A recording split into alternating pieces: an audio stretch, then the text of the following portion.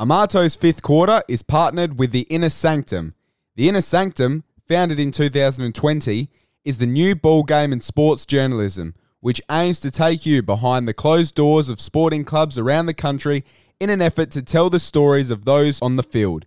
Visit the Inner Sanctum at www.theinnersanctum.com.au, as well as following them on Facebook, Instagram, Twitter, and LinkedIn. The Inner Sanctum. Unique interviews, unique content for you.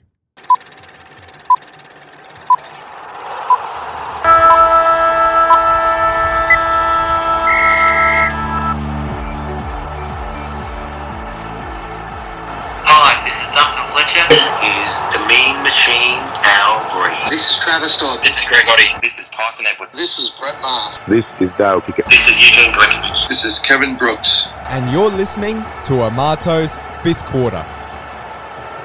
The longest premiership drought in football history is over. For the first time in 72 years, the Swans are champions of the AFL. Adelaide United have finally reversed the curse and laid to rest those ghosts of grand finals past. Bottom in November, premiers in April, champions in May. The fairy tale is now complete. And after once being the worst franchise in Australian sporting history, the Sydney Kings, with an unprecedented three-peat, have become Australian sporting royalty. Thurston to choose from with Coote. He hits it, he's got it! He's got the field goal! He's got the premiership! He has gone from a captain to a legend and probably rugby league immortality. Oh, the score to the home! They've gone back-to-back! You cannot believe what you're seeing in a Big Bash thriller. Williams is there, he makes the catch. What a windy road home it's been, but for the first time in 10 years, the Claxton Shield is back in Brisbane. Presenting to you, Liam and the Melbourne Ice, the good old Cup. The Queensland Firebirds are going to Hobart and they've claimed it. Can you believe it? Pure euphoria. It's highway robbery. They've stolen it.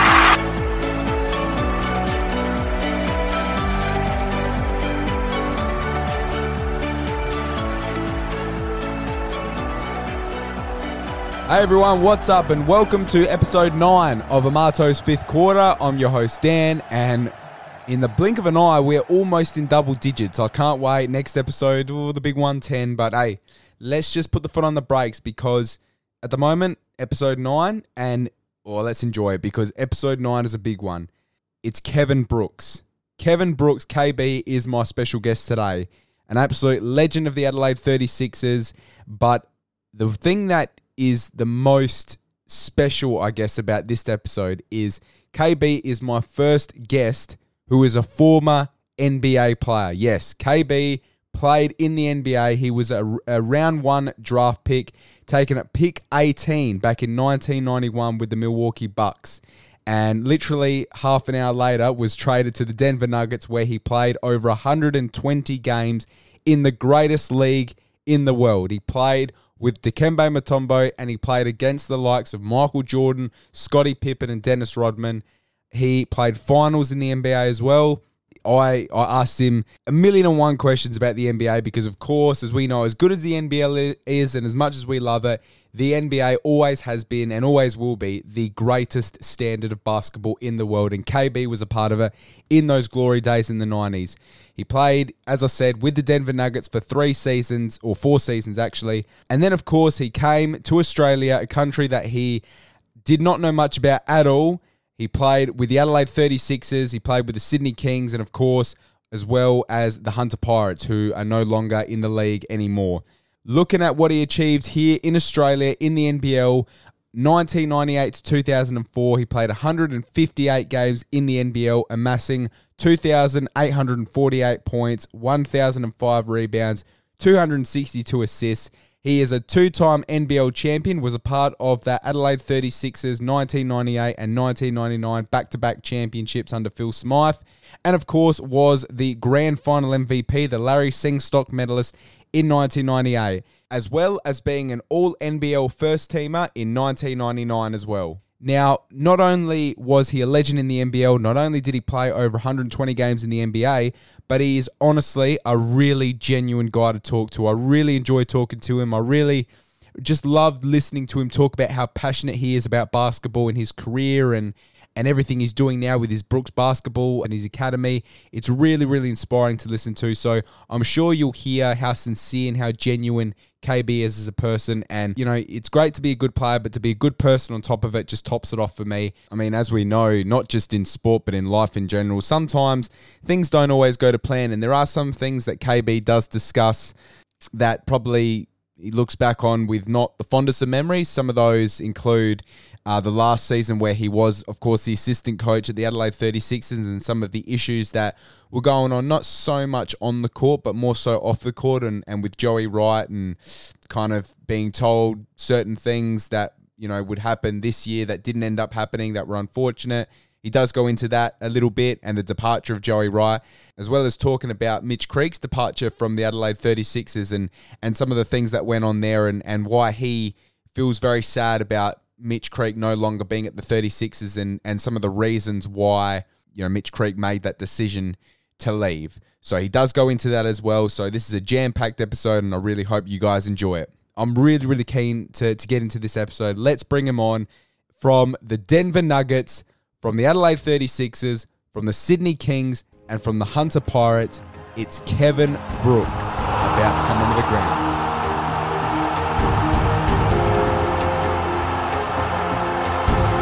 Liberty fires it ahead. The Brooks behind the back. Dazzle. They blast it out to a 16-2 lead. Kevin Brooks showing some moves. He's tangled up and gets rid of it to Williams. Over to Brooks. Leans back, fires and hits. Kevin Brooks. Welcome back to Amato's fifth quarter, and today we got a very special guest on. It's a championship player of the NBL, Kevin Brooks. KB, thank you so much for coming on the show. Yeah, no problem, Dan. Good to be here, man. So, KB, what have you been up to in the last couple of years now? You're no longer with the 36ers, or the last year, really. How's the last year treated you, and what have you been up to since you left the Sixers? Yeah, look, the transition from the last 7 years with the 36ers as an assistant coach is actually went pretty smoothly, Dan. I started my Brooks basketball services and consultancy business about almost 4 years ago, so it was a bit of a side hustle for me. And not a side hustle, it's the main hustle. So we offer one-on-one coaching, two-player coaching, small groups, weekly academies, shooting clinics, holiday camps and clinics. We offer quite an array of services as well as, coaching clinics and video and scouting analysis. All these skills I've developed over quite a long time of playing and coaching basketball. So the business is going well, especially in the school holidays. Man, we've been busy and it's been a blessing. So basically you've come from being an aspiring player to a professional player to a coach and now skill developer. You can't stay out of basketball, can you? Well, you know what, Dan? I'm trying to stay in my own lane, man. I'm trying to stick with what I know and what I do well. I think I've been very blessed to be able to play the game, coach the game, and then now I'm teaching the game different aspects as far as being a skill developer, but also being a business owner. And now we're turning that business into a company soon as well. So I feel quite blessed, man, that I'm able to continue to make a living with this skill set I've developed over the last probably 30 years or so. So things are well. There's a lot of kids out there. There's a lot of work. If you want to go and get it, it's out there. And we're trying to do it the right way, trying to provide a service to the community and do it at a really good value as well. Awesome. Absolutely beautifully said. What about if we take you back to your early days, KB? So you're originally from the country town of White Castle, Louisiana. What are your memories from there, and where did your love of basketball originate from? Well, it started there in White Castle, man. We're a small town in Louisiana, right alongside the Mississippi River, probably less than 1,500 people. and sports was big then. You know, football, basketball were the main ones. There was some baseball there as well, some softball, but basketball and football are the big ones. And for a small town, we've actually had some professional players come out of there for our population. You know, Church Favaron played in the NFL about 12, 15 years. Mac Bodner played in the combination of the old USFL for a number of years. We had a couple guys that played some good college ball and maybe had a couple of stints in the pros and maybe a training camp or so. Joe Jones and all those playground heroes that every neighborhood has in one sport or another. You know, Joe the Pro and Spider-Man and, you know, Iceman and Obert Brothers, all these names and nicknames that we all have. I know Rucker Park in New York, they probably one of the biggest ones on the scene. Venice Beach over in California, from the old movie White Man Can't Jump. You know, all of the playing basketball on the next to the ocean there and all the trash talking. So I grew up in that environment. It was good, man, because it was a small town, and back then the whole town raised you. So when I went to school, man, I got to high school. It was year 7, man. I was strutting my stuff, and I was like, yeah, I'm in the bigs now. And all of a sudden, you go to your classroom, and your teachers have taught your mom, they've taught your uncles, they've taught your aunties. Everyone knows everyone. So you know right away that you're not about to get away with anything, man. They know who you are. I mean, you know, you go to a school where the teachers taught your mom. I mean, it's pretty crazy even just to say that right now, because it's probably unheard of. But in that small town, it was a pretty tight-knit community, and everybody kind of looked out to everyone. And so much has changed now, but that's what it was like. You know, it was. I enjoy that. I miss it. I wish my boys could kind of experience that a little bit. The world has changed so much now. I think there's a few small towns like that throughout the world, but I think it was a pretty special upbringing. Sounds absolutely awesome to live in that sort of, or grow up in that sort of environment. It was, man. It just you don't appreciate it when you're growing up because you think, oh man, it's so slow, it's boring. I want to get to the big cities, but eventually, when you get there, you get older, and you know, you start to mature a bit. You know, maybe you get married, you start your own family, you start to look back on your own upbringing and how you realize, you know what, it wasn't that bad at all. Actually, it was pretty doggone good. And I was fortunate to play the game of basketball, but I wasn't good at it whatsoever, man. And I was young and I was very awkward and uncouth, and you know, my legs go one way and my body go the other. But I did enjoy the game, even though I wasn't good at it. I played mostly because everyone said, you're so tall, you should play. I was just a regular kid. I played a little bit of this, a little bit of that. I loved to go fishing. So I went out for the team, and I tried out for it. And I made the team, not because I was good, but because I was tall. And, you know, I just kind of enjoyed it, and I stuck with it. I had some rough moments, you know, because I was so tall. I ended up playing with the older boys a lot. And the older boys I learned a lot from them. Man. They used to beat me up, and I'd go home crying from the basketball court at least, you know, once or twice a week, but I'll get back out there the next day, and it just ended up paying off for me. I think if you play with guys that are a bit sort of older and better than you, that probably makes you better. It absolutely does. They teach you how to play the game. They toughen you up. And back on those courts, you know, we had uptown and back of town. So it was a little court back of town. There was a court uptown. And there was one court back of town, 2 courts uptown, but the courts were packed. So when you played, you know, winners stay on, losers get off. You lose a game, man, it could be an hour or so before you get back on the court. So those games were pretty fierce, man. And if you get chosen, you know, you're done all right, and you got to get out there and you got to get it done. So, you know, for a while, early on I was chosen because I was tall, but I wasn't very good, so I wasn't chosen after that. I wasn't chosen after that very much, but I didn't like not being good. And so I would just, after school, I had homework, and I was on the court for hours, man. And eventually, I started getting a bit of a feel for the game. And I had some good coaching when I was young, in 7th grade, 8th grade, 9th grade, on up through high school. And I kept growing, and then all of a sudden, I just took off.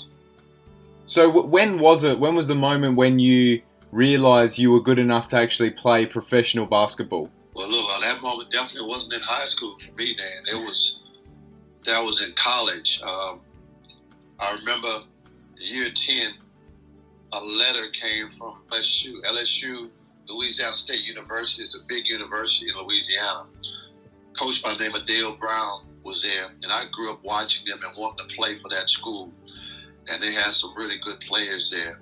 Actually, Al Green, who played for the West End 36ers and the 36ers, he was a player there for a little while before he transferred. But they had some talent on that team, and I wanted to be a part of it.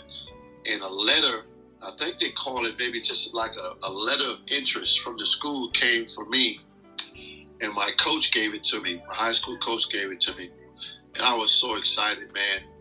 He gave me that letter right after school. And I was only living about probably a couple of blocks away from the school. I don't think my feet touched the ground on the way home.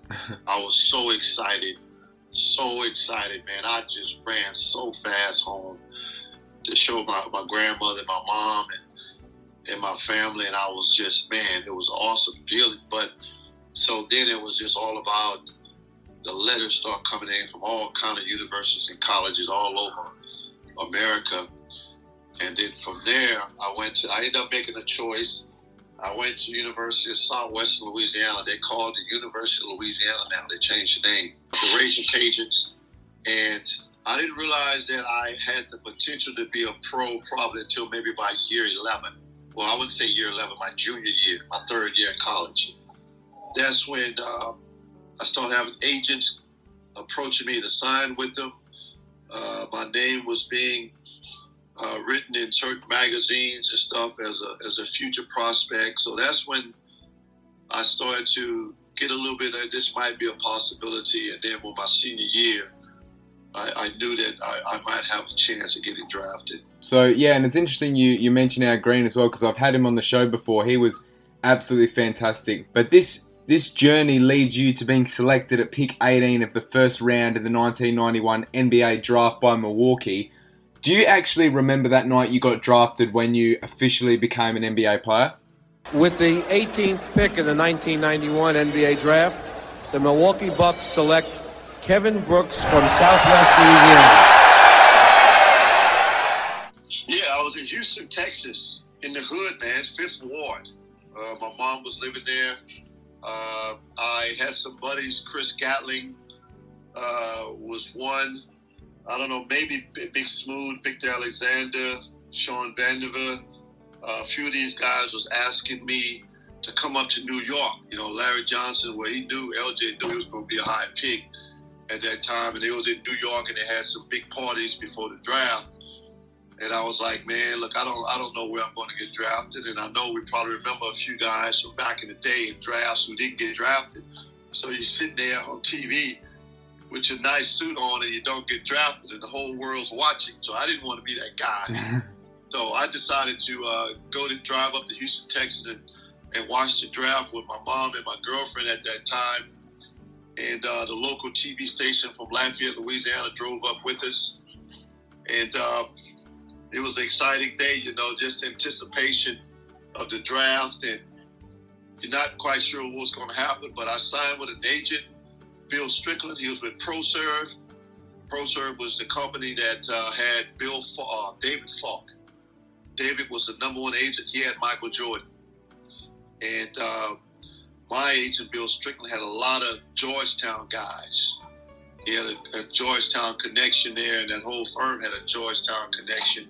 And we're talking about Patrick Ewing and Reggie Williams, David Wingate, Dikembe Mutombo. We talk about that Georgetown connection, Alonzo Mourning. So I wanted to go with, I was okay being a little fish in a big pond. as opposed to be the big fish in the little pond. So just having that country boy mentality, I was like, look, I want to sign with a company that can get things done. They know the NBA hierarchy, and so I signed with ProServe, and that was a blessing as well. But my agent was in New York, so I didn't need to be there, and that was fine with me. He said, look, I'll probably know where you're going to go before it's announced. So as soon as I hear anything, I give you a call. So, we just did. We're chilling. We're watching the NBA draft, man. It's exciting. All of a sudden, LJ goes number 1, and I can't remember 2 and 3 after that. I think Dikembe might have went 4 or 5, which Dikembe was mad because he didn't go number 1. So every time we played LJ, Grandmama, and played the Hornets, man, he tried to block every shot in the building because he said they should have picked me number 1. Oh, that's awesome.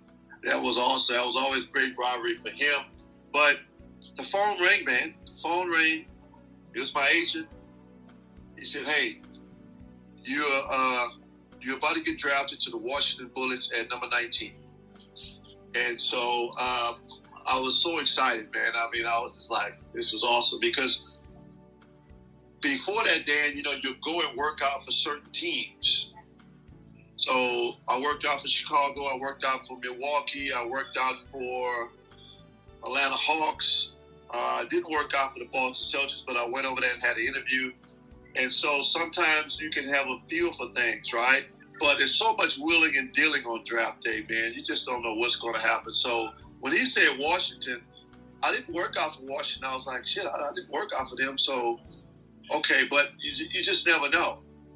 So while I'm on the phone talking to him about this, my mom and my girlfriend all of a sudden started to yell and scream and jumping up and down. And lo and behold, I was drafted 18th to the Milwaukee Bucks.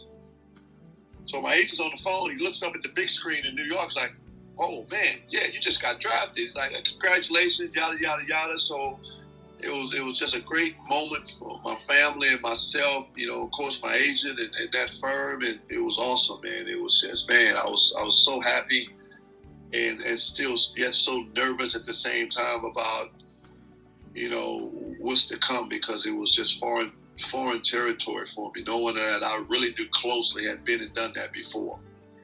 That's awesome. That's an awesome story. But you're immediately traded to the Denver Nuggets. How does that work? You get drafted and then all of a sudden you're traded to a different club. That's a bit foreign here in Australia. Yeah, it would be. And look, it was foreign to me also, Dan. I was very disappointed. I was a little bit sad about it. My agent called me back and he said, you've been traded, because I saw it on TV. Either the commentators mentioned it or it was in like the little writing goes across the screen. And I was like, oh, it just took the wind out of my sails, man, because I didn't understand it. So he called me, and I used to call him Big Daddy. I said, Big Daddy, what's going on, man? What's up? He said, look, I don't quite know everything yet. You have been traded from Milwaukee to Denver, but you are 18th pick in the draft. You're going to be paid as an 18th pick in the draft. No matter what happens, that'll never change. So you're still in the NBA, and that really just settled me down. It's what I needed to hear. I didn't quite understand it. I knew I worked out for Milwaukee, and I had a really good workout for him. George Ackles was there. He was the center for UNLV on that really good Running Rebels team. There was a few guys in that draft that year. Larry Johnson, I think. Greg Anthony was there, and even Anderson Hunt. So there's like 5 guys in that draft that year.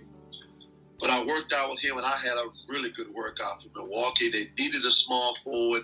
So when they drafted me, it made sense.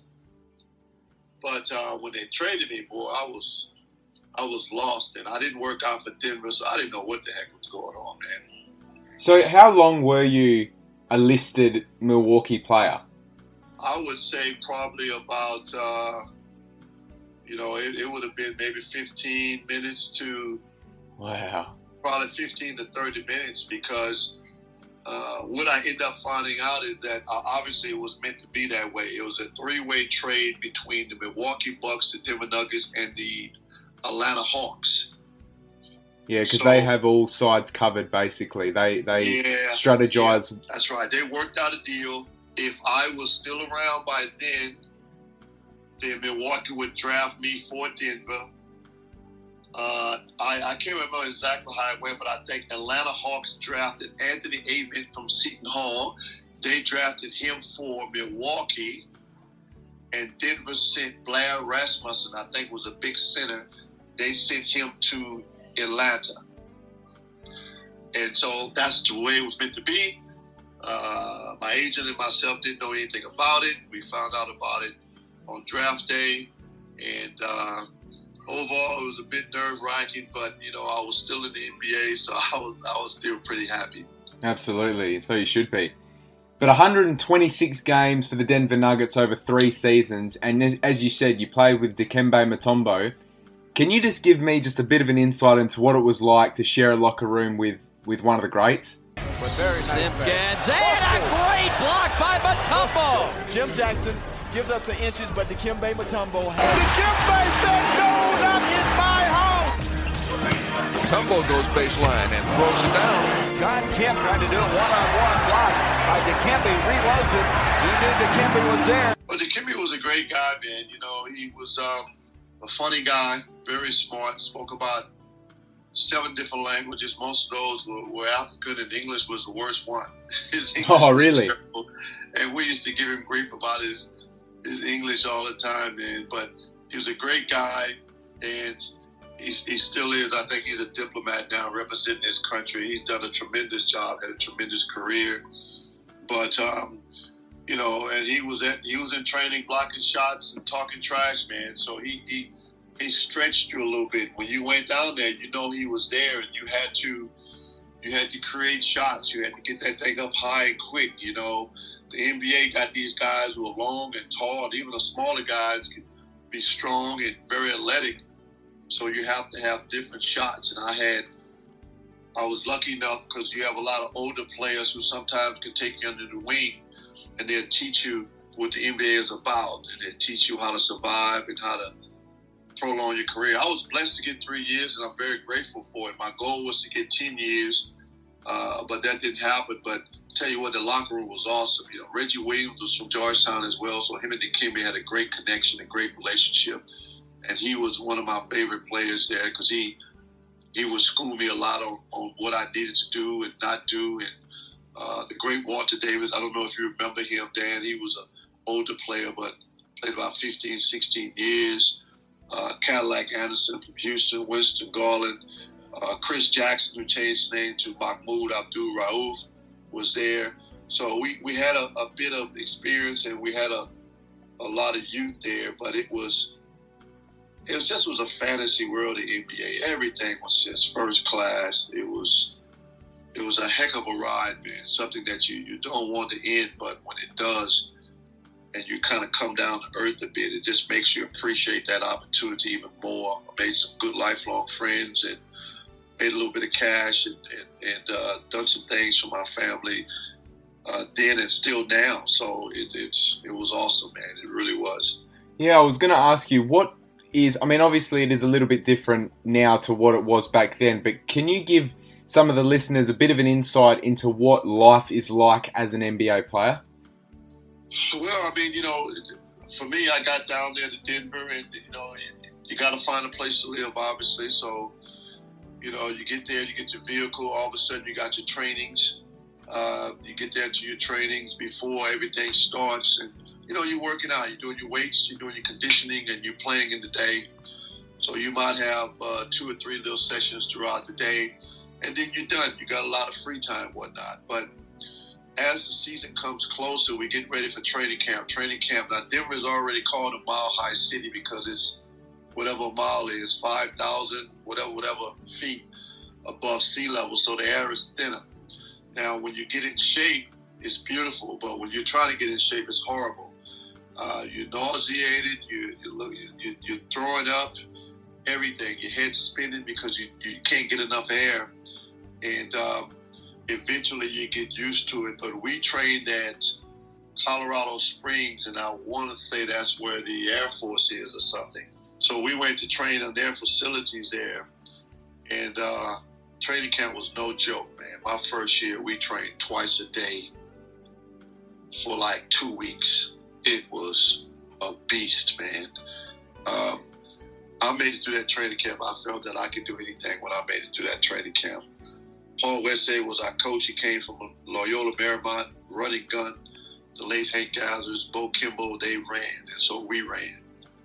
And I would come, we have a morning training, probably start about 9. We'll go until about 11:30, 11, have lunch, and then we'll come back for that evening session probably at about 4 o'clock and go another 2 to 3 hours. I would be so tired from that first training after a couple of days, I wouldn't even take the tape off my ankles, man. I would just go there and fall asleep in the bed and just sleep and then get back up and go back to training. Sometimes I would eat, sometimes I wouldn't. I would be so tired. After like 3 days of that, 4 days of that, then it was a grind, man. And you learn so much about yourself in those moments, because coming from a small town, I got the whole town that I feel like I'm carrying on my shoulders a little bit, because you don't want to disappoint your family, you don't want to disappoint your hometown and your school, and you got so many friends in college watching, and you want to represent yourself well. So, once I eventually got through that, then, boy, I tell you, we'll travel. You go on sweep. So if you go to New York, you might play the Knicks, and you might play the Nets at that time, and then you might play Philadelphia. You might have 3 games in 7 to 8 days. You might go on that trip, boom, then you come back. And back then it was $100 a day for meals. So you got your meal money, cash, and you can spend that on your meals. Now, I was still coming out of college, so I was at McDonald's, man. I was at Taco Bell. I was, at Burger King, and I'd take the rest of the money and pocket it. But when you're around the older players are just awesome, man. They say, look, young fella, you can't, I know you're young now and you can just run and jump all day, but eventually you want to create some good habits to prolong your career. So you need to start eating better. So Walter Davis was the person who took me under his wing, and I would go out to him in restaurants, and we'll have a good solid meal, your carbs and your meat and your vegetables. And he taught me how to eat better and to get my rest before games, and have a routine. And that's what I would do. But we flew commercial the first 2 years in the NBA, so we was in the airport with everyone else, and which was still awesome, signing autographs and different things like that. But in our third season, the team leased the airplane, and we had our own jet, and it just went to another level, Dan. That's amazing. It was just awesome, man. You had your own meals, and your own flight attendants. We flew right to the thing, and we flew off to a separate hangar. The bus came to the plane. You went from the plane to the bus, straight to your hotel, and up to your rooms, man. And the hotels were all 5-star hotels, man. It was awesome. So you literally just live in the high life. High life. That's amazing. High life. I mean, as a rookie, you got rookie duties. We had to sing songs in front of veterans. I had to bring donuts and orange juice to trainings. I had to pick up some of the boys' dirty clothes and take it to the trainer. I had to run certain little errands as a rookie, which I didn't mind doing. And Mark Macon was the other rookie from Temple, and Dikembe was a rookie. As he said, a Wookiee, because his English was terrible. He always called himself a Wookiee. I'm not a Wookiee. I'm not a Wookiee. It was like, Dikembe probably was the oldest rookie in NBA history. He must have been about, 25, 26, but he hated to do the rookie duties, and the boys used to have a lot of fun with him doing it. He hated it, but I was so happy to be there, man. I done whatever I was told to do, Dan. It wasn't a problem. Yeah, I know. It's that time again. Quarter time here in A5Q, and that means going back to last week where I got to sit down and have a really good chat with former A-League goalkeeper, one of the greatest, if not the greatest goalkeeper ever in the league, Eugene Galekovic, who of course played for Melbourne City, Melbourne Victory, Adelaide United, and the Australian national team, won 2 championships in the A-League as well as a record 4-time goalkeeper of the year. If you missed that chat, definitely go back and listen to it, but here's a little snippet of it. Everything, before that game was, all those little things kind of were going against us. I think we had an A-League game before that game, and they flew to Adelaide in a private jet really early, maybe 4 or 5 days before the game, really fresh. The momentum just got us through that game, and we win 3-0 at home. And going over there, it's you don't feel safe 3-0, especially going to a country like Wunyacore. A long flight. I think it took over 30 hours to get there, and we're in about transiting in 4 different countries. And when we got there, I remember it just being really hostile. The crowd was on top of us, never stopped. Every time the ball went out, they just put the ball back in straight away. They just got the game moving really quick, put us under a lot of pressure. And the best thing for us was we didn't really concede in the first half, so it was 0-0 at half time, and they scored really late to really, try to get 3 goals back. So that's what really took the pressure off us. If you like the sound of that, then definitely go back and listen to the episode in full. It was a really good chat with Huge. But until then, let's get back to Kevin Brooks. The 1994 playoffs, one of the great underdog stories under coach Dan Issel. You finish 8th in the Western Conference and you have to play Seattle. You beat them 3-2 in the series and become the first 8th place team to defeat first place. How did that team do that? Able to survive a game 5 against the West, another Utah, and then they survived game 7 against Houston, both at home. Gary Payton, seconds, Perkins, batted back out, McMillan, another 3, way short. That's it. Makumbo embraces the ball, and the unlikely upset, one of the great upsets in NBA playoff history. It was just, some moves were made by the club. We traded a few guys away. They done well, but they felt like they needed to do. The goal was to build a team around Dikembe. Dikembe was the foundation. He was defensive minded. He blocked the shots. We want to put pressure on the ball and channel them down at Dikembe, and they got to deal with the big fella. So we were a very young team. Guys like Brian Stitt and LaFonso Ellis, Rodney Rogers, Darnell Ming. My Sixers teammate, he was drafted that final season with Rodney Rogers. And Robert Pack was brought in, I think, from Portland. We still had Chris Jackson, Mahmoud then.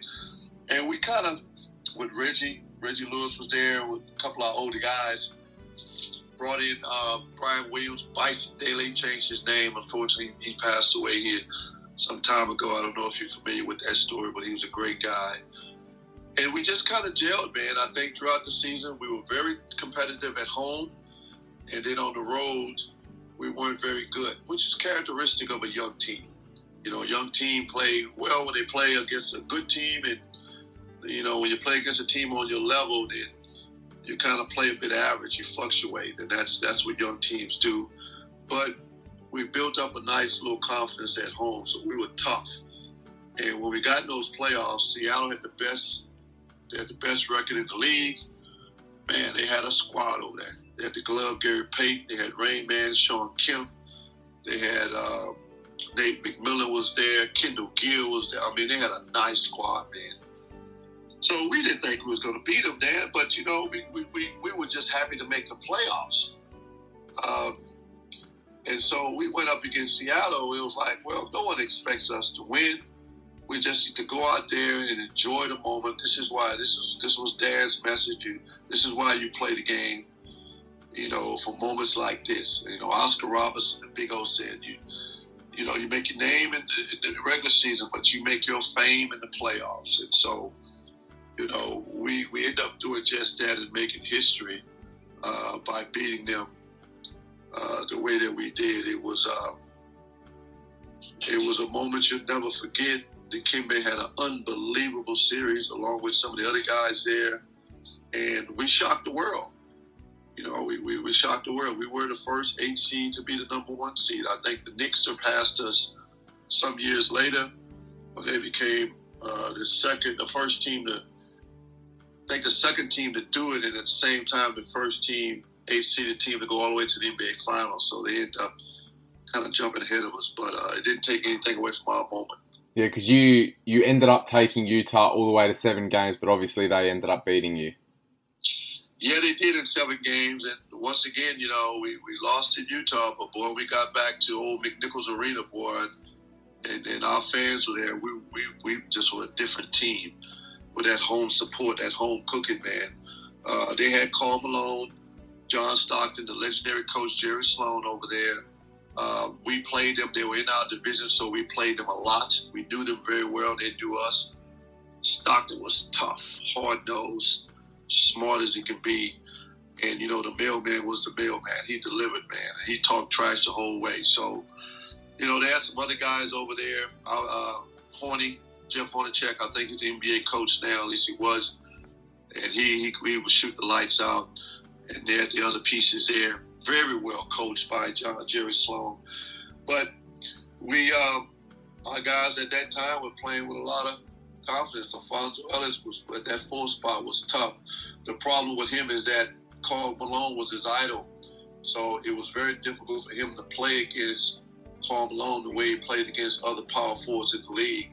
But lucky enough for us, we had the regular season for him to go through that and deal with that. And by the time we got to the finals, he was able to compete against Karl a lot better there. And we had a really good chance. I remember that game. We had a good chance of going to the next round there. We had them on the ropes. The pressure was squarely on them.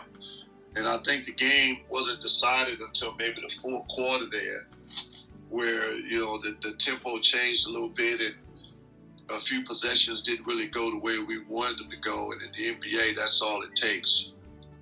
And they end up toppling us. But taking them to 7 games was a huge effort.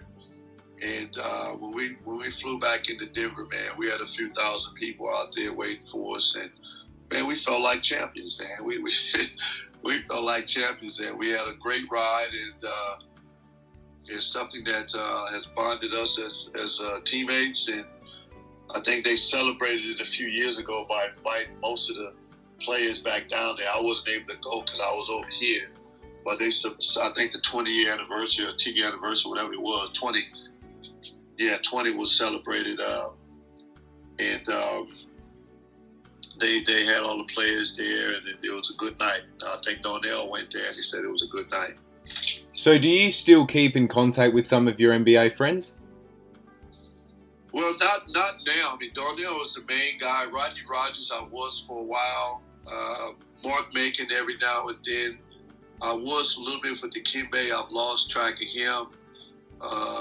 Alfonso Ellis, I think, is still doing some commentating for college. I reached out, I reconnected with Brian Stitt. Brian is a wonderful guy. He played about 15 years in the NBA. He's a college coach now. He might be coming out to Australia soon, actually. But I reconnected with him over WhatsApp about 6 months ago. It was great to see him. He sees Dikembe. He sees some of the guys a little bit more often. So I find out how the guys doing through him. Chris Jackson was back playing in that 3-on-3, that tournament that Ice Cube put together along with a few other people. So he was competing in that with Josh Childress and a few other guys. So if I'm not in contact with as many of them, but one of the other guys is, and we all kind of keep track of each other that way, which is the same way I keep track of my college teammates and our 36er teammates, because we're all still very close as well. Yeah, nice. So I think you had another season there in the NBA, and then your NBA stint comes to an end. You spend a little bit of time in Europe before you came to Australia in 1998. 2-part question. How did your NBA stint come to an end? And secondly, after you'd been in Europe, when you came to Australia, did you know anything about the NBL prior to coming to Australia, or just in general, did you know anything about Australia at all? One of the key signings that the Sixers had was Darnell Mee, who was an import with the Canberra Cannons, and prior to that had played for the Denver Nuggets in the NBA. He had a close friend by the name of Kevin Brooks, and when the Sixers were kicking around ideas for who their second import would be, Darnell just sort of suggested maybe you should follow this guy up, see what you think. We didn't actually know at the time that Darnell and KB had played together at Denver in the NBA. He was definitely looking forward to bringing his flashy NBA style to the NBL. Yeah, 6'9" jump shooter, played 3 years in the NBA. Things he did in games, and you'd go, you're not supposed to be able to do that. I still think he was one of the best players to ever come out here. Well, in regards to the NBA, I had a 3-year deal. I played for 3 years. My contract was up. Denver didn't renew my contract. They didn't re-sign me, so I became a free agent. I had a contract from the Los Angeles Clippers that was offered to me, and I was given a week to sign it. Now, the Clippers weren't a very good team back then, but I think there was a bit of ego involved there. I still have their contract back home in America right now. Really? I did not sign that contract, Dan. That would have put me right back in the NBA for my 4th year. And I had quite a bit of interest. I played in some summer league competitions. I think I played with the Cleveland Cavaliers with Coach Mike Fratello, and I had a workout for the Los Angeles Clippers. That could have been, I can't remember, I think that might have been after the contract was offered, and I didn't sign it, so the deadline was up on that. I had some interest from the Orlando Magic. They had invited me to go to their training camp, but I didn't go to that. So for me at that time, the Clippers were such a bad team, I didn't want to go there. I thought they was just such disarray, and I felt that I had some interest from some other teams through my agent. So I thought I'd go that way, but it didn't work out for me, and I ended up going to Europe. I actually went to the CBA, which was the development league. Now it's the G League. It was a CBA back then, and played almost a year there with a couple different teams. And I was supposed to get called up to the Philadelphia 76ers with John Lucas, but by the time he decided to call me up, I decided to get out of that league and head to Europe, and I went to France. And that was a wonderful experience as well. And from there, man, I just played in different countries. I played Brazil twice, Argentina twice. I played in Sweden. I went out to Poland, played New Zealand, of course, Europe. And, it was just wonderful. And then, of course, that led me here to Australia in 1998. So I wanted very badly to get back to the NBA. But there was a time there when I lost a bit of confidence, and I needed to regain my confidence and get my skills back up to a level where I could go into a training camp and compete and play on the level that I need to play on. So I had a couple opportunities there that I didn't take advantage of early, and then later on, some of those opportunities just were more and more difficult to get. So Darnell, to answer your second question, Darnell had played for the Canberra Cannons. I didn't know anything about Australia. All I knew was Crocodile Dundee, bro. That's all I knew. I thought you'd say something like that, or Kangaroos. Yeah, we just loved that movie, man. That's all I knew about Australia. I didn't know they had a league. I didn't know how far that bloody flight was. I didn't know anything. But my former teammate, Darnell, we had the same agent. He played for the Canberra Cannons over there with Rob Rose. They played very well. And then Phil Smythe, in his first year as a coach, brought Darnell over. And he needed another player, and Darnell told him about me. And that's how I ended up getting over here. Phil was looking at a couple of players, and I felt because of my NBA resume and whatnot, I would get the job. I have a good chance at it. But Phil made us work out. He organized a workout with a Clippers assistant coach at UCLA. And I remember Kiki Vandeweghe, the legendary Kiki Vandeweghe, was there doing a workout with a guy that I know, actually. We had to work out. I wasn't very happy about that, Dan. I didn't feel like I had to work out for the job. Well, you're NBA caliber player. Yeah, to give Phil credit, though, he stuck to his guns. And I worked out. I was working out with or against another good player named Jeff Webster, played with the Oklahoma Sooners. Ended up playing in Australia probably 3-4 years later on, actually. I don't know if it was from Brisbane or somewhere, but he ended up getting out here. But I ended up beating Jeff out for the job, and that's how I ended up being the 36. I arrived here in January of 1998. So You said you were offered a contract from the Clippers. Why is it you didn't sign that? What was the reason for that?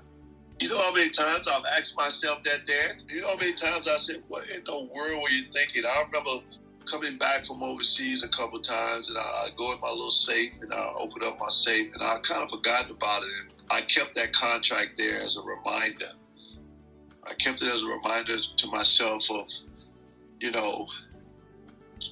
kind of like what if or what could have been. And just to make sure that I try to think things through and I don't allow ego or emotion to make decisions for me. So I remember going back from some trip and looking for something, and boom, oh man, I forgot about this. You sit up there and you hold that NBA contract in your hands and you look at it, and then I try to go back and say, okay, what the hell was I thinking? Why didn't I sign this contract? It would have given me another year in the NBA. That would have been my 4th year in the NBA, and that would have, anything could have happened. I really could have broken into that situation and got the playing time that I really wanted, that I was working towards.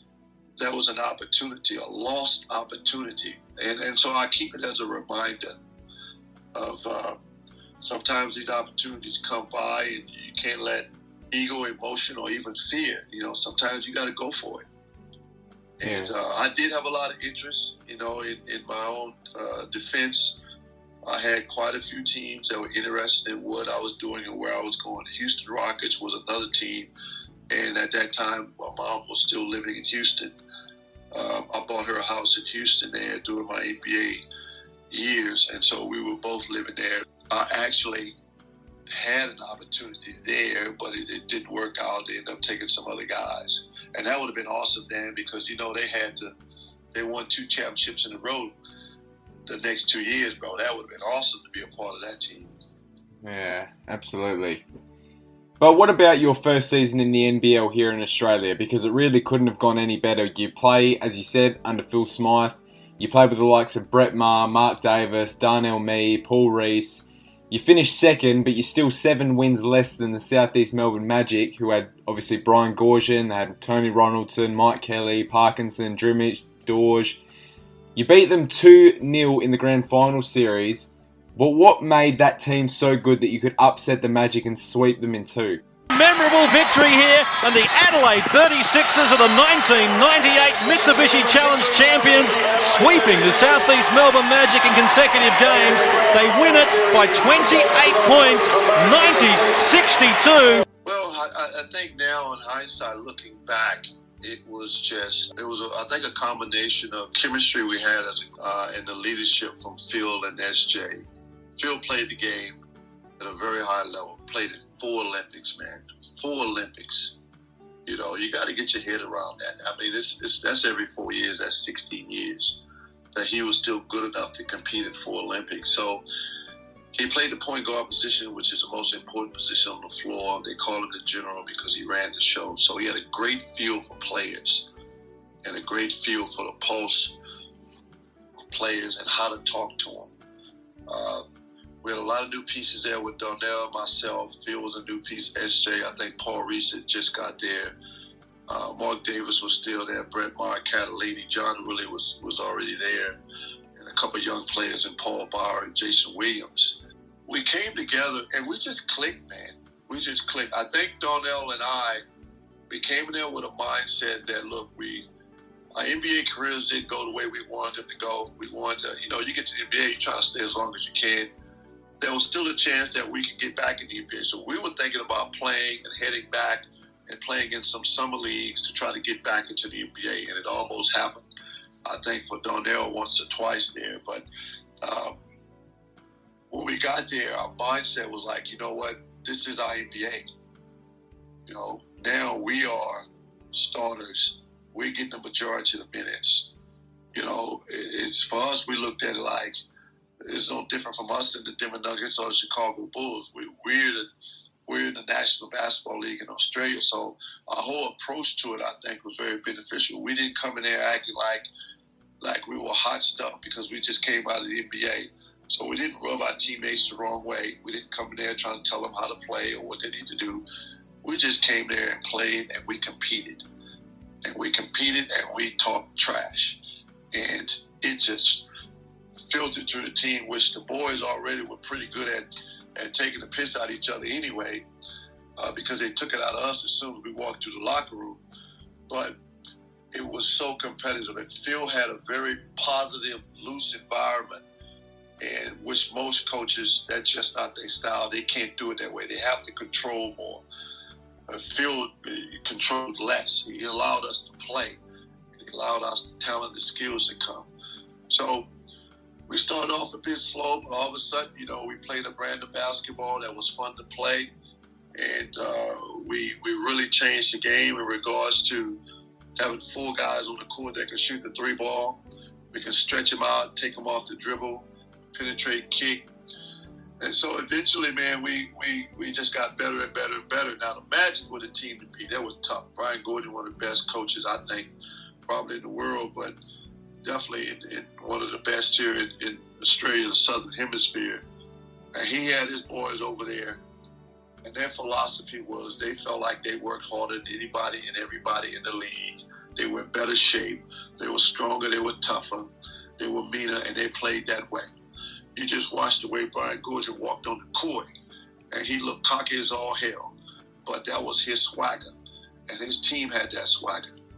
And we couldn't beat them. We just couldn't beat them. And they were very, very confident, and they were very, very good and well-drilled. But eventually, we figured them out. And it just reminds me of one of my favorite movies, The Matrix, when Morpheus tells Neo Neo says, "What are you saying that I can?"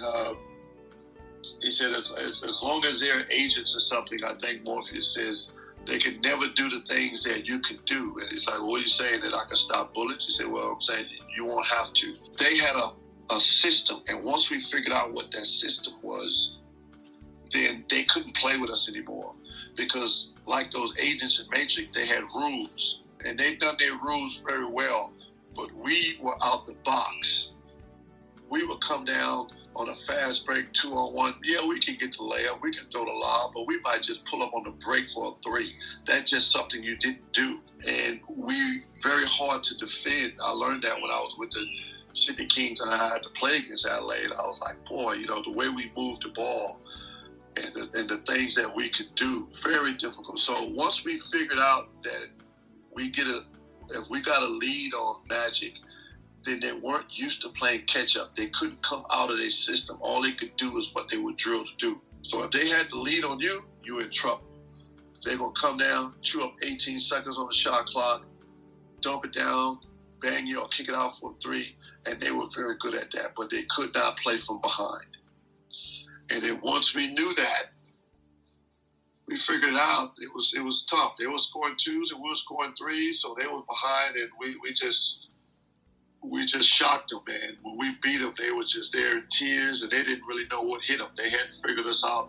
Then we figured them out, and we ended up taking the title away from them because they were definitely the team to beat.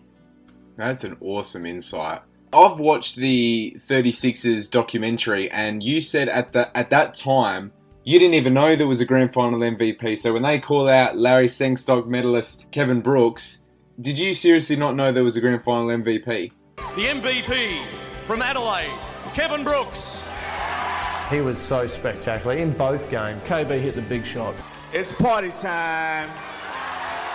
Kevin Brooks top scored for Adelaide in Game 1. He did it again in Game 2 with 21 points. He's excited, as you might expect. Let's get a chat with him and Paul Maley. Well, Kevin, your first year in Australia, and you walk away with an NBL championship. You must be feeling pretty good about that. Yeah, we're feeling real good right now.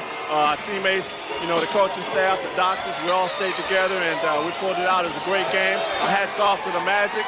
They were the best team in the regular season, but in the playoffs, we just had it all going for us. And you've got to be thinking that as well as you shot the ball, you're going to be doing some celebrating yourself. Oh, without a doubt, without a doubt. We had a no alcohol during the playoffs, so right now it's over with. I think we deserve the party a little bit. I had no idea. I had absolutely no idea. So I was just there probably with sitting up there just excited and elated and thinking about the party to come. And, I think I probably had a cigar in my mouth there. And we sitting up there laughing and joking, have a good time. So when they called me, I didn't know. I had no idea. So that I walked up to receive that MVP award, and that was a great moment for me as a professional to come from, the NBA, yes, and I didn't get to playing time. I had some great moments. I think my best year was probably my second year.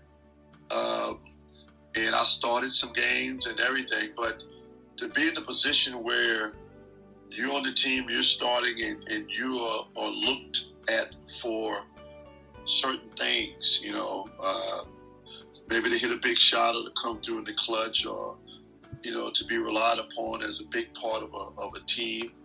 The same as with the other players on there. We all were parts of the whole there. And, to get that MVP, it meant a lot for me. I don't think I've told anyone this, but no, I haven't told anyone. So I got back to the hotel with the trophy, and I just sat there with the trophy in my hands in my lap, and I just cried there for a while, because I think it was just a release for me from all of my professional years and from the NBA, and then the expectation of that NBA. Because once you're out of the NBA, people always ask, well, what happened? Why can't you get back in the NBA? Well, were you good enough? Well, you wasn't good. There's a lot of factors that go into that, and most of them are out of your control. But there is some that are in your control, But I think that moment was such a special moment for me, and it just made me appreciate that, the things that I'd done and where I come from. And, I went back to America there, bro. I'm going to tell you right now, it's in my mind, I might as well have been an NBA champion, because the way Darnell and I spoke, the way we looked at it is that, they got to prepare, all things being equal. The NBL is the best league in this country. The NBA is the best league in the world, but the NBL, it was our NBA, and that was our mindset. And so to cap it off with a championship, and then for the grand final MVP for me, yeah, it was quite surreal. It was quite a great moment for me. That's amazing. So you just sat there and just cried. I just sat there and cried, man. I had the trophy in my hand, and I just sat there and cried. I think it was just a lot of picked up stuff that I had held in there, and I was on a team that was just awesome teammates, awesome coaching staff, and we had just achieved something that I think no one really expected. The support we got from our 36er family and our fans was awesome. We had a lot of people made the trip down to Melbourne that night, and it was just a great moment. It felt good, it felt right, but yeah, there was a lot of stuff that I had released, that I had dealt with, Dan, and it just all come flooding out at that moment when I was just sitting there, and I had a chance to get back to the room before I was able to shower and change, and it just was one of those moments, man. But it was a great moment. Unreal. The next year, 1999, you go back to back, but this time you had to do it the hard way against the Victoria Titans. Only token D being played by the Victoria Titans as the clock winds its way down on the 1999 Mitsubishi Challenge Series, and Martin Catalini, who has 19 points a game high, holds his finger in the air. Adelaide have won the 1999 Mitsubishi Challenge Grand Final in its first summer season, and only the 14th in 21 years for back-to-back championship crowns. Congratulations to the 36ers. I've had Brett Maher on the show just recently, and he says you guys were a little bit complacent after winning Game 1 in 99. Would you agree with that? Absolutely we were, because I can't remember, you might know better than me, Dan, but we started off the season 1-3 or 2-4 or something like that. Yeah, you're right. Phil tightened things up on us, because if you ever came to one of our trainings, it would kind of trip you out a little bit, because I remember some players watching our trainings on road trips. Sometime we came into a place, or it was in Melbourne or Brisbane, whatever, we trained, and they'll look at the way we started our trainings. It's just nothing like they've seen, because we were an older team, veteran experience, and Phil was just so very confident in us. Our layup line was just like, we'll come down, throw it off the backboard, and twist and turn and take some crazy shot. And it looked like something you would be doing with your buddies out over at the Y or at outdoor court, you know. And we had a looseness about us, but we had freedom in that. But when it was time to turn it on, we knew how to turn it on. So we started off a bit complacent, and Phil was like, okay, well, he just tightened it up. He took some of those freedoms away from us. He tightened up as far as our warm-ups and our preparation, and we kind of felt it, and we knew, okay, well, we have started off. And we also were adjusting to being champions, defending champions. So, you know, we may have snuck up on some people last year with so many new pieces together and a new team, but you're defending champ, you're not sneaking up on anyone. You know, you got the bullseye squarely on your back, and you're going to get the best effort from everybody. Even the worst team, when they play against you, they're going to be at their best. So it took us a while to get used to it and learn that valuable lesson. That was an important lesson for us to learn. Referee says, fellas, take a break. It's half-time. Hey everyone, I just want to say a very big thank you to those who have engaged with A5Q. I really do appreciate all the support. I trust you're enjoying delving into all things Australian sport, and hopefully you will continue to stick around.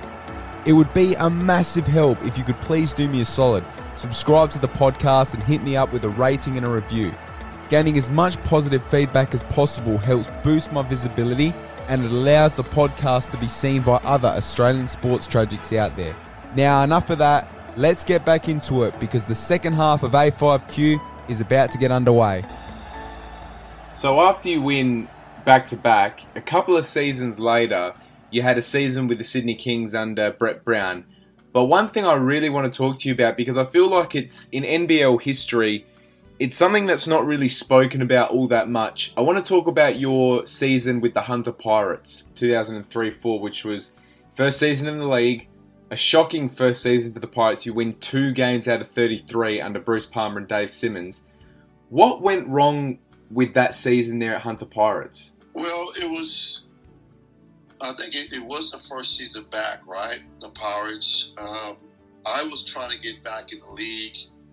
I had sustained an ankle injury back home on the treadmill, actually, in my home. It was quite embarrassing, but I ended up falling off the treadmill some kind of way and messing my ankle up. So I ended up having a bit of a wonky ankle there, but I was looking to get back in. So I came back there, and I wasn't 100%, but I was able to still compete at a high level.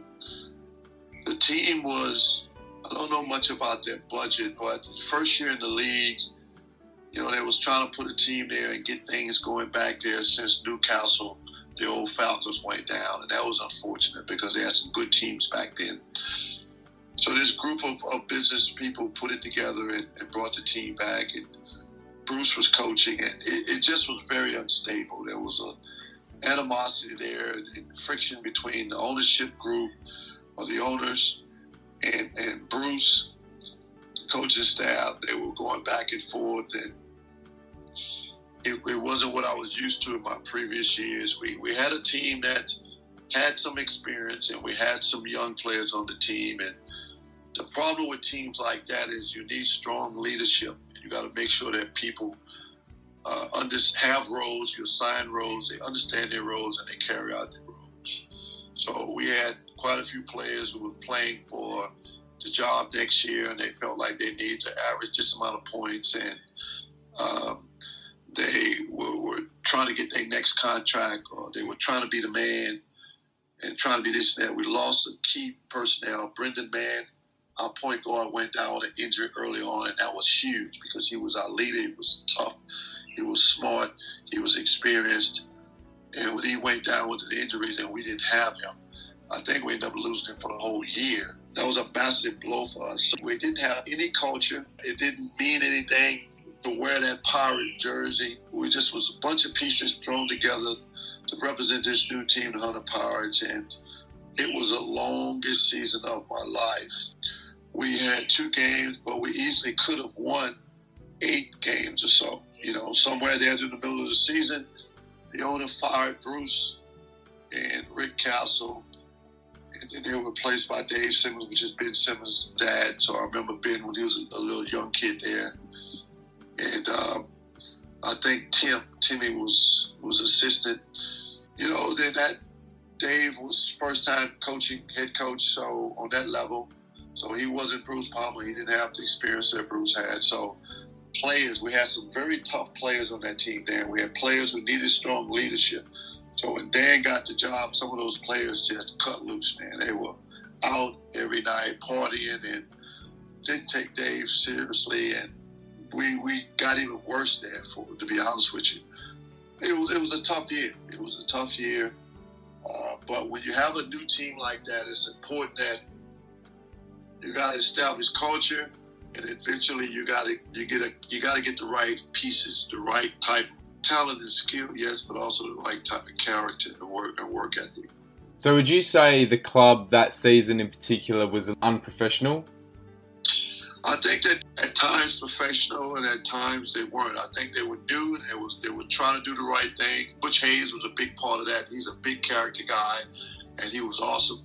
One of the NBL legends, Butch Hayes, and he was a part of it. It would have been better if Butch was around us more. He was in the front office, running, trying to run the business with the owner. It would have been great if he was on the sideline with us as a coach because he had so much to offer. But I think that they were just young, and it was a young club first time, and the owners would try to do the right things, but you got to get the right pieces. I think firing Bruce was big. When we fired Bruce, that was tough. I knew that we were in trouble there because Bruce was a coach that had been there and done that. He had the experience. He knew what he was doing. And the players respected him. Some of the young players respected him.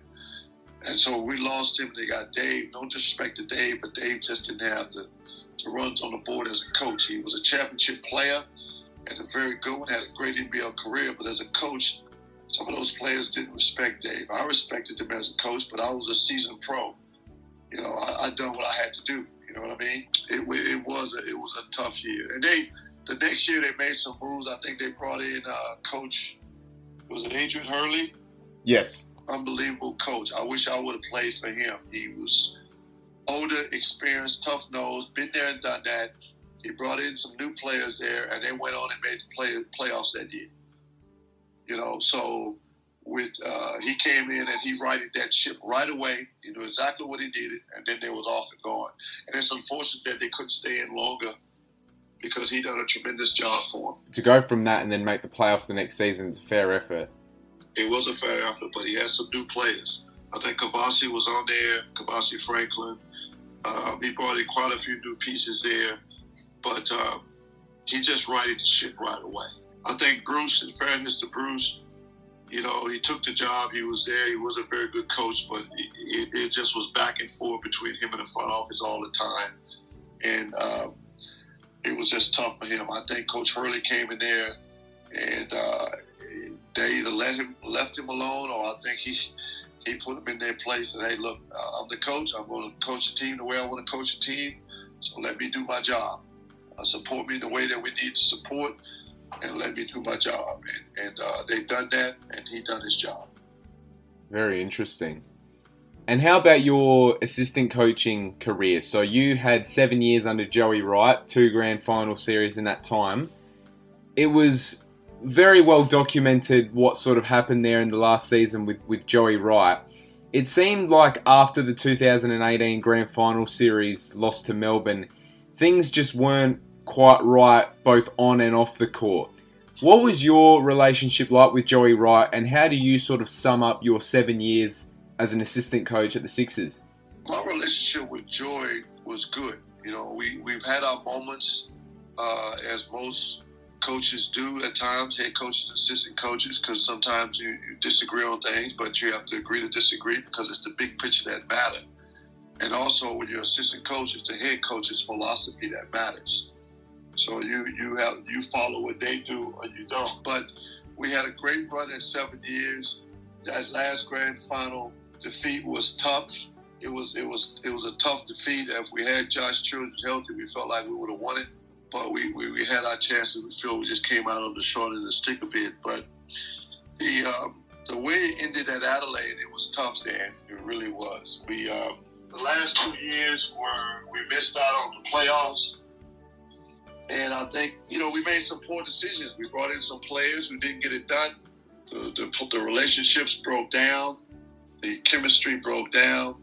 And, as coaches, it starts with you and it ends with you. So, it ended up costing us our jobs. We were disappointed with the way that some of the players played, the way that some of the players acted. And, the players have their story, but at the end of the day, you get hired to do a job, and you got to do your job. And if you don't do your job, then we're going to tell you about it. And if you don't do your job properly, then, you take it or you decide that you're going to try to just get your money, get paid, and get on the plane and get back. Then with other coaches, this is the part I didn't understand, because some of the players started to complain about, whatever Joey says stuff to other coaches, or he could hurt our career based upon if he say that we didn't do it. Well, you should have thought about that before you start acting the way you acted. If a coach calls Joy or myself and they ask us what type of player you are, Dan, we're going to tell them what type of player you are. Because if we tell them that you're this and this and this and you're not, then guess what? We're not going to have any credibility with them. And then they're going to tell their circle of coaches, and then no one's going to be contacting you for a referral on a player. So now that affects you. So you got to give coaches, if a player is not getting it done and he's not coachable, he doesn't train hard, and he's laid off, whatever it is, then you got to say what it is. I hired you to do a job. You do your job. If you don't do your job, you can't complain. So we just had a bad selection of players. The players didn't work well together.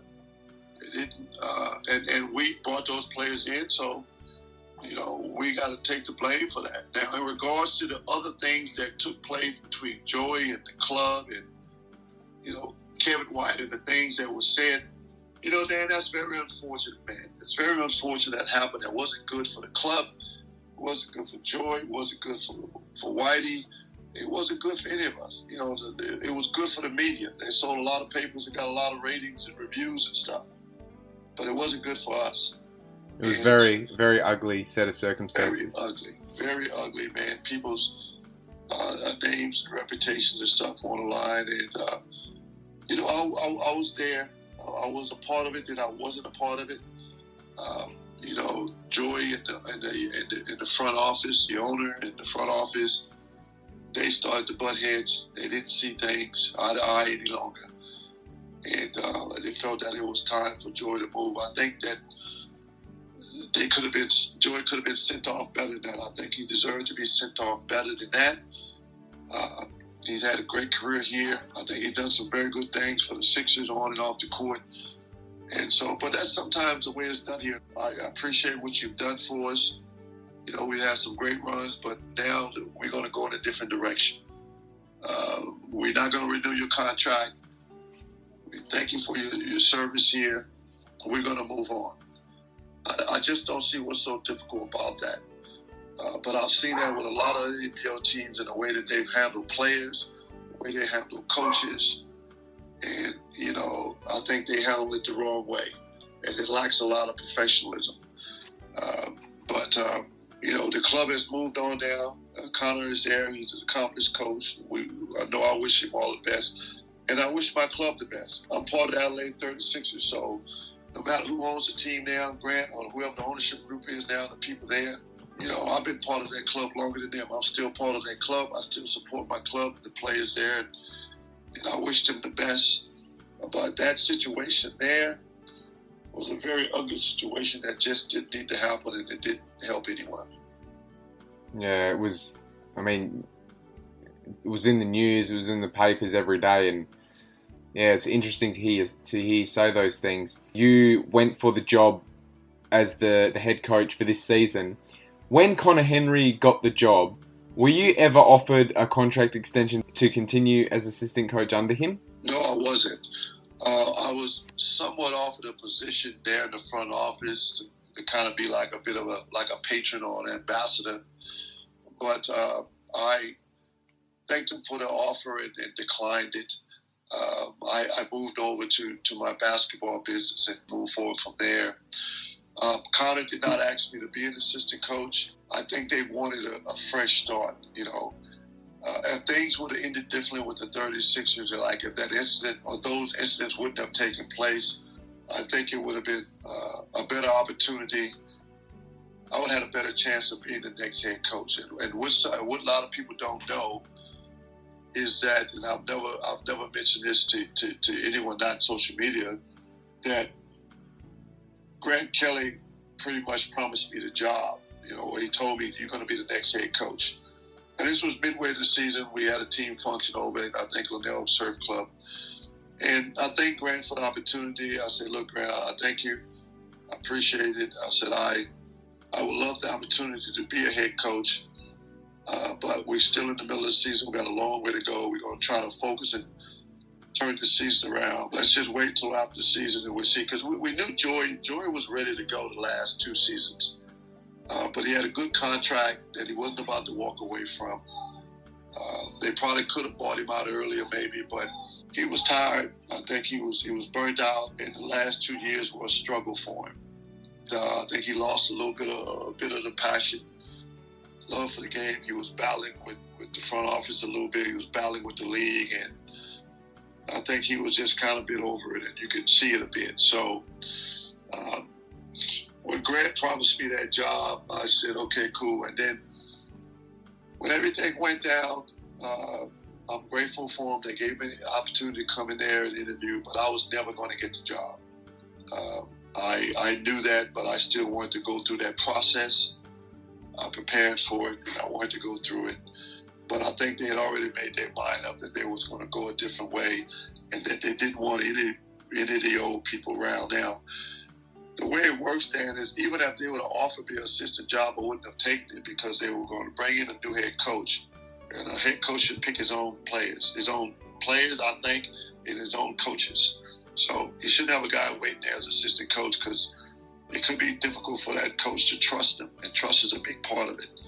So they didn't offer me the job, but if they would have, I wouldn't have taken it because whoever the head coach was going to be, and we know now that it's Conor should be able to come in and pick his own people.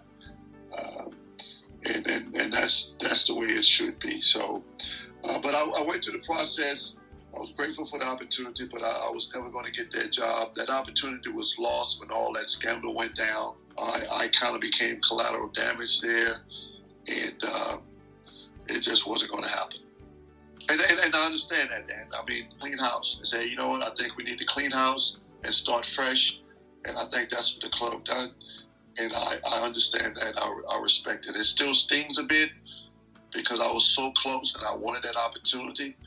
But I'm very happy where I am now, and I'm very happy for the 7 years I had with Joey, for the 2 years I had with Eric Cooks, and the 1 year I had with Phil Smythe, SJ. So I have 10 years as assistant coach in the NBL, and I'm very grateful for that. So do you have any intentions of returning to the NBL at some stage, and would you like to one day be an NBL head coach? You know, that's a good question. I don't really know now. My life is Brooks basketball now. It's skill development. And I enjoy what I do. I'm coaching a lot of juniors, and one thing our motto, our USP for Brooks basketball is no kid left behind. We don't want a kid missing out because of financial reasons, and we don't want a kid missing out because they think they're not good enough because they play Division 5, Division 4, Division 3. Those are most of the kids in my program, and we want to help kids get better and enjoy the game. I still coach Division 1 players. state players and things of that nature, semi-professionals, ABA players, but we don't want kids missing out. So I think that it has to be the right opportunity, because now I'm back home with my wife. I got 2 young boys, 6 and 3, and not traveling and everything and being away from them so much has actually been quite refreshing. It's been good being home more often. And also during that time of being home, we're building the brand. You know, you build a brand, you build a business. So that's been very good for us. My wife and I talked about what if an opportunity came about. Well, I mean, even before COVID, it would have to be a pretty good opportunity then, you know, 2-3 year deal, or, you know, I don't even know if I would have went anywhere for an assistant job. It would have probably had to be a head coaching job, and I would need to get 3 years regardless, because if you're taking over a job, that first year you're trying to see what's there and either establish the culture or rebuild the culture. There's players there that you didn't bring in, and so you got to evaluate those players. The second year, you're going to probably bring in a few pieces of the players that better fit your style and your philosophy. Gives you another year to establish your coaching staff and your culture and your foundation.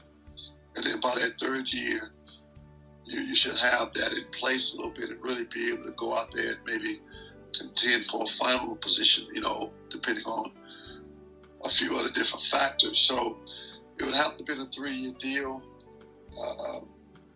for us to even consider it. So right now,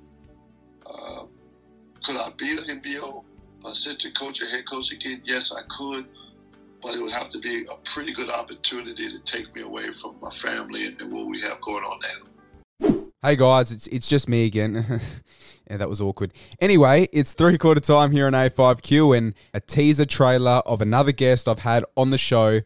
I had the pleasure of sitting down and having a chat with an NBL original in Cal Bruton. Yes, of course, Cal Bruton played many years in the league and, of course, was the first ever championship coach of the Perth Wildcats. Now, this guy is fantastic to listen to. He has a really good story, and I can't wait to unveil the full episode. But until then, let's just give you guys a little bit of a snippet of it. That was probably the worst nightmare in my life. You know, I got to take you back to 2000, you know, where I was asked to come in, and they were 1-11, and Herb McEachin gave me a call, and of course, Herb and I were the first 2 Black Americans to play in the NBL. We've been best buddies ever since, and so he called me and said, "Yo, man, we're gonna need some help, and we think you're the guy that can do it. Would you be prepared to come down for 3 months and see if we can turn this thing around? Because we're in financial trouble, but we also got a good team, and we think we can do better than what we're doing." So I accepted. Senator Peter Cook, who was the Western Australia state senator, and he was also the deputy leader of the opposition, offered me a opportunity to stay at his home. Now, trust me when I say this is one episode you are definitely going to want to tune into. Cal Bruton is fantastic to listen to. He's a funny guy, and he's got a really, really good story. So definitely stay tuned for that episode, which will drop pretty soon. But until then, let's get back to KB.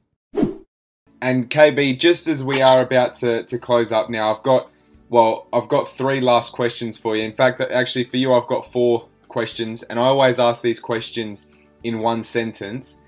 Who is, in your entire career, in any league you've played, any country, who is the best player you ever played with and why? Who is the best player you ever played against and why? Who's the best coach you ever played under and why? And for you, I'll add in a 4th one. Who is the best player you ever coached and why? Best player I've played with is my former teammate, Nuggets teammate, and Sixer teammate, Donnell Mead.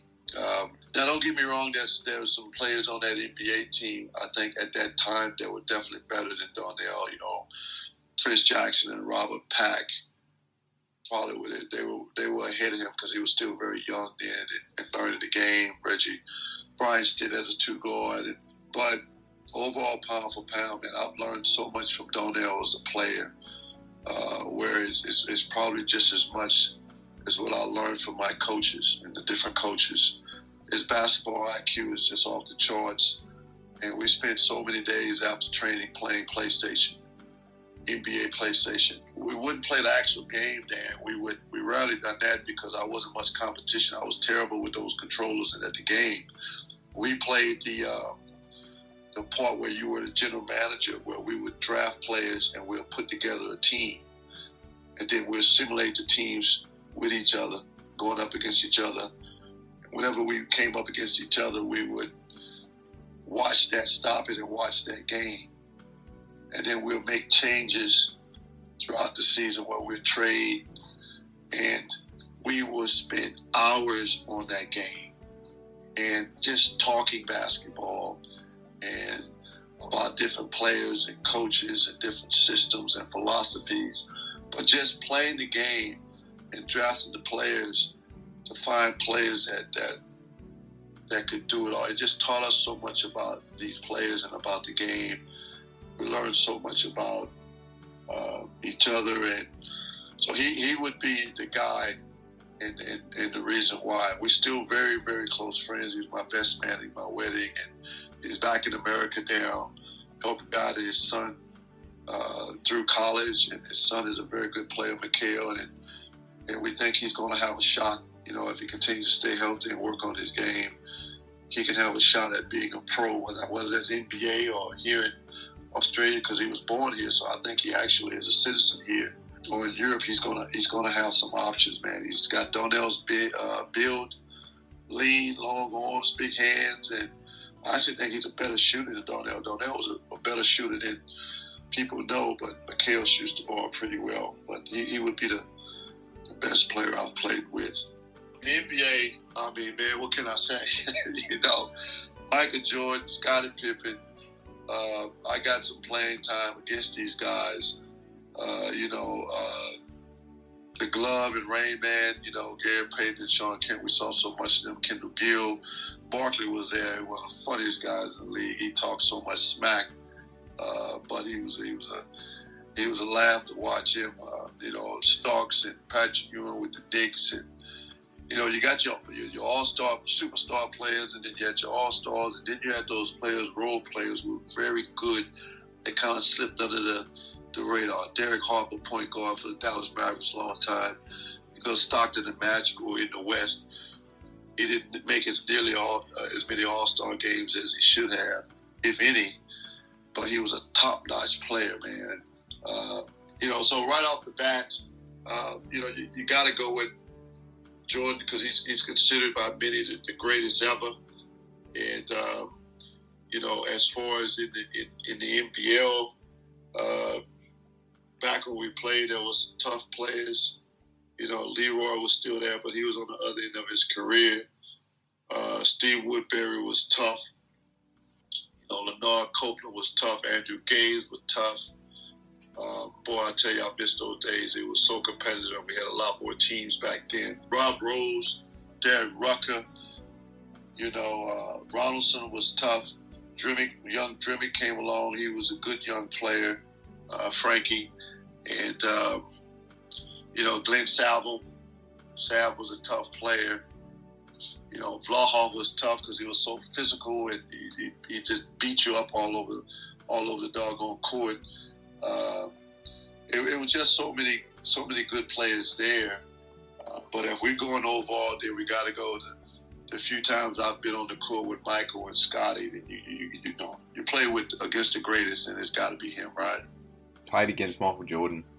Played against Michael, man. He just made it look easy, and the good ones do that, and the great ones really do it. He made it look easy. He didn't take plays off. He was wired differently. Him and Kobe are like a cut of the same fabric. A lot of people like to compare LeBron to him, but LeBron is not cut of the same fabric. His fabric is more like a Magic Johnson, but he's much better. He developed into a much better scorer than Magic. And you look at what LeBron's doing right now, man. I'm just grateful to be alive, to be able to see someone with that God-given ability and talent to be able to compete every single night on the level that he's doing it right in front of our eyes, man. It's unbelievable what he's doing. Did you ever have any dialogue with Michael Jordan? No, I didn't. I never had a chance to talk to him because at that time I was been too scared shitless to do that. Understandable. There's no way that I would have approached him to say anything. You know, I had a little bit of dialogue with Scottie Pippen and with a few other players around the league outside of my age level, more the veteran players or older players, some of the superstars. Met some people, which I was just so nervous and giddy about. But Michael, no, man, you know, he was just like a basketball god or something, you know. Being young like that, you know, you get too intimidated to speak to him and a lot of other players like that, you know, because they were so revered to a certain degree. So I never really had any dialogue with him. But it was a lot of good guys. I know people see NBA guys. I'm not there now, but you know, you come across and arrogant and cocky. And yeah, you got some guys like that, but for the most part, you got some good guys out there. Best coach that I've played for. There's no really one coach for me. I think it's quite a few coaches who've been instrumental in my development. You know, I was a pro for 13 years, 3 years in the NBA and 10 years overseas between, you know, Europe, South America, and over here in the Southern Hemisphere in Australia. And it'd probably be easier for me to maybe break it down, you know. High school, it was Coach Bush, John Bush. He was tough. He was fair. He was good. I mean, I got my butt kicked off the team probably 1 or 2 times, but I got my act together. He just wasn't having it, man. So he was big on that discipline side. In college, and I know this is a little bit different than what you asked, but I got to break it down like this for me, because in college, my college coach, Coach Marty Fletcher, gave me a full scholarship, believed in me. I was able to play. I went to a place where I could play. He gave me that opportunity. He was instrumental in that. Another coach on that team, Dan, the assistant coach, Coach Pierre, I want to give him a mention because they worked together. They were a staff. Coach Pierre really helped me in regards to being a man and the real character issues and work ethic and being a good human being. He was instrumental also in me being a black man, because he was African American as well, and he educated me on the basketball court, but I think more so off the court is what I got from him. We still close to this day. He's a head coach now at a junior college in Florida, one of the top colleges in America. As far as college goes, those two guys. Now, you know, Roy Williams he's a Hall of Fame. If he's not there, he will be. He coached me very shortly in a postseason camp before I got drafted to the NBA. And he's probably the most high-profile guy.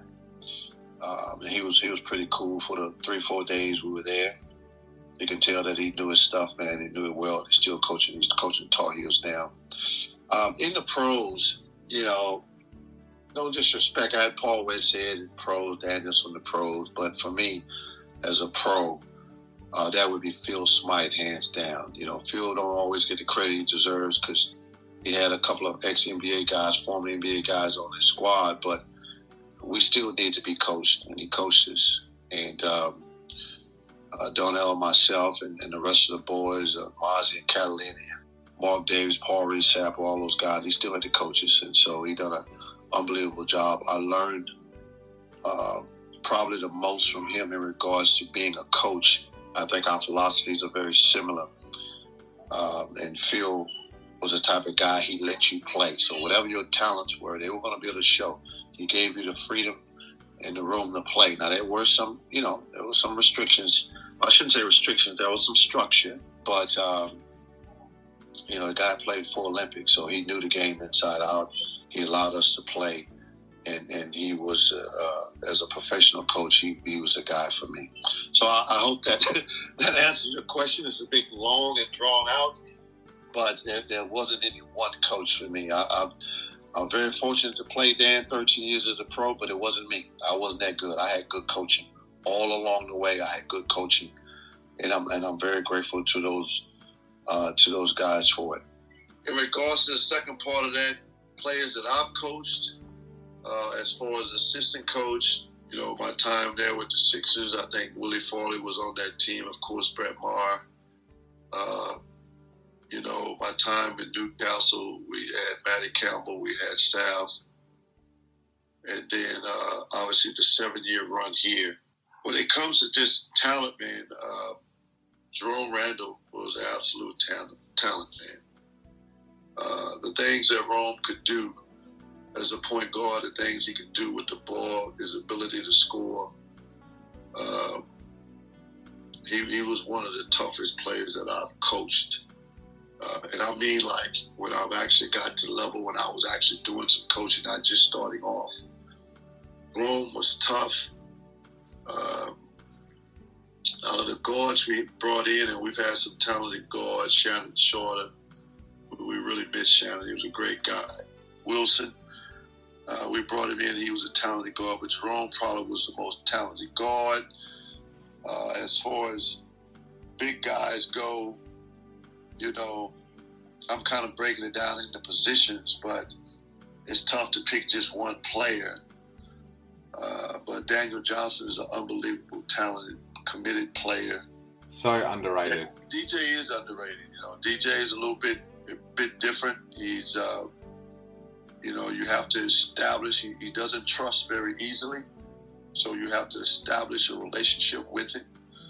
And once you do that, and once he kind of understands what type of person you are and what type of coach you are, he'll open up to you, but he won't just do that initially. You got to put in some work with him, but he's a good guy, and he's an unbelievable talent. You look at the numbers he's putting up, the things that he's doing. I love to see him win a championship, because I think at the end of the day, you know, we're always judged on that. You know, if we were able to win championships, and I hope that he can get one before his career is over. He's still got some good years, man. I thought that, man, you know, I've coached a few players there over the years here with Joey in the 7 years. Eric Griffin was an unbelievable talented player, but he was hard to deal with. He was tough. You know, Ramon Moore, great guy, great talent as well. You know, it's so many there. It's just so many there, Dan. Missing a lot of players. I'm trying to think about the year. Josh Childress. Now, Josh Childress, he would have to be the player.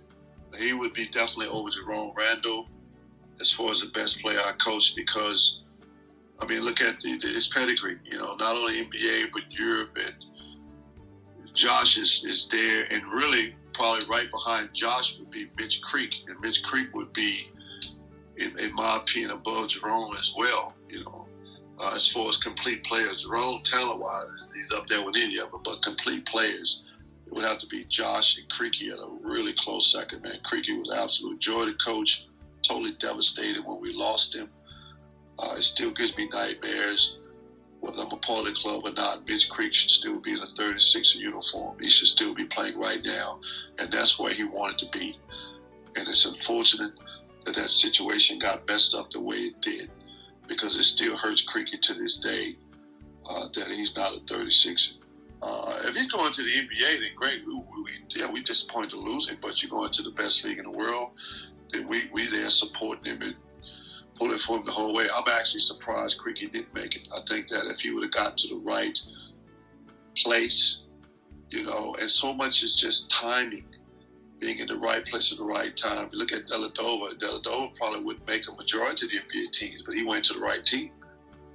And his talent and skill set, and a lot of it, and his character and work ethic fit that team. LeBron speaks very highly of it, because he's like, look, the guy don't make a lot of mistakes. He hits the shot, he makes the right plays, the right decision. And, you know, he's a solid ball player, and he fits in well with what we're doing. LeBron spoke very well of Dellavedova. Look at him, you know, he's an overachiever, man. You know, he really is. So it was, man, that was a tough one, man, what happened there. But, you know, when he came back to LA, or when he came back to Australia, then we wanted him to make sure he was coming back to be a 36er.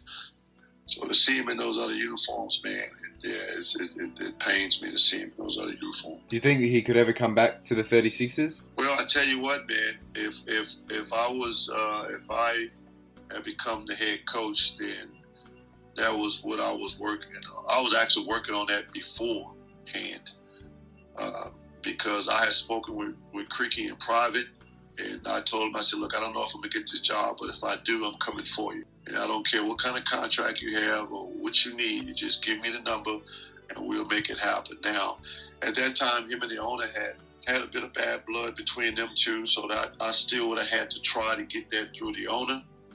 But Creaky was open to it. He said, look, I got another year on my contract, but after that, you know, I would be open to it, but I would have to sort some things out with Grant first before it can happen. I was like, look, you just let me take care of that. And if I obviously I don't have the job, but if I get it, I want you back, and that's going to be priority. That's going to be the first move that I can make. You know, that first year, he still had a contract with Southeast Melbourne, but I would have been planning for that the next year because you lose a guy like Creaky as an Australian player. You know, that move, I think, has set us back the years already that we've had without it, and probably the next 5 years or so before another player can come along, Australian talent like that. That set us back a decade when we lost him, right off the bat. 10 years. Now, yeah, someone could come along sooner. Boy, you'd be pretty damn lucky to get them sooner. So right there, you're at a 10-year deficit of losing a player of his character and his caliber and his talent and his passion for the game and his love for Adelaide. We're still recovering from that. What actually happened? Was up for a contract, and so I know I know is that he was up for a contract and he was told that he was going to be priority. That we're going to get your deal done. We want you here for a long time. We want you for years to stay. So Creaky was okay, cool. Then when the season ended, we signed other players. I think we gave Ramon Moore a 2-year deal, and we gave somebody else a 2-year deal. We signed all these other people, and then when it came time to sign Creaky, all of a sudden, we didn't have enough money, or we didn't have the money that Creaky wanted. And Creaky's like, hold on, you've been telling me the whole time that I'm priority, that you're going to first sign me, sign all these other guys, and now it's my turn to sign. You're saying you don't have enough money, and that just pissed Creaky off right away. That put him off sides right away. I think that was the beginning of it, and I think it just kind of deepened from there. I think Creaky has a right to be pissed off. I know we signed some other players, but how we don't take care of Creaky first, I don't know. I wasn't involved in the contracts. Joey done all of that stuff, and then on the last year or two, I think him and the general manager and the owner might have been a little bit more involved together in the signing of players, but I wasn't involved with that process. So I was just as flabbergasted probably as Creaky or anyone else, because I'm sitting there like, okay, well, how in the hell you don't sign Creaky back? You know, and then all of a sudden when it's time to sign him back, you don't have enough money. Now, this is just one side of the story.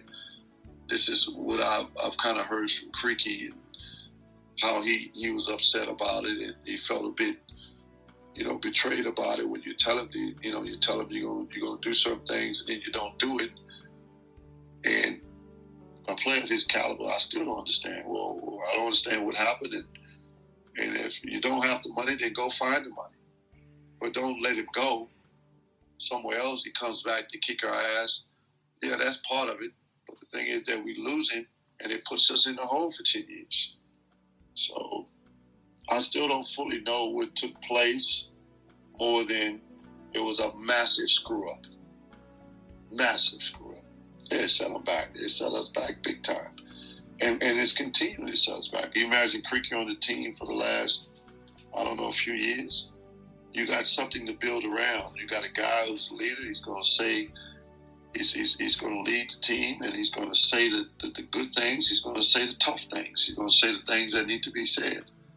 He's a leader on the court and in the locker room, and he was the face of the team. We hadn't really had a face of the team since Brett Maher, and that was Creaky.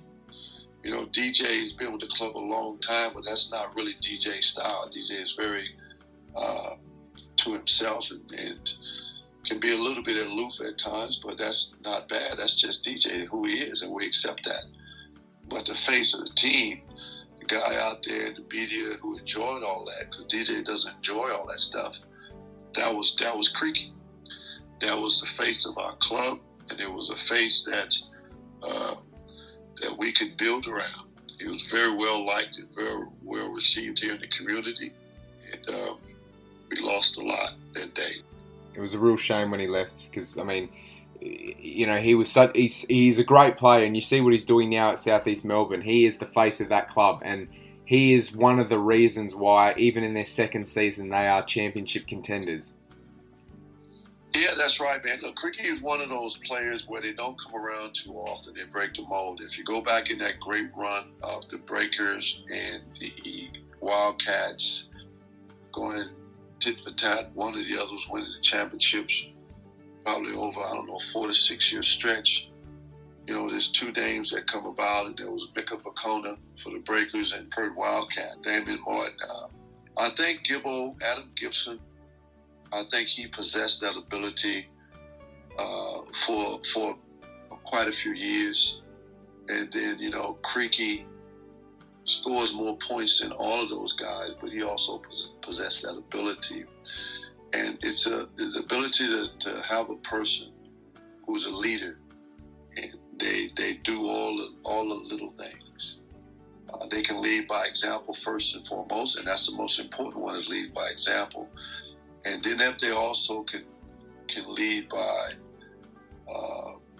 communicate and be able to speak to players and be able to relate to players and different players with different personalities and different egos.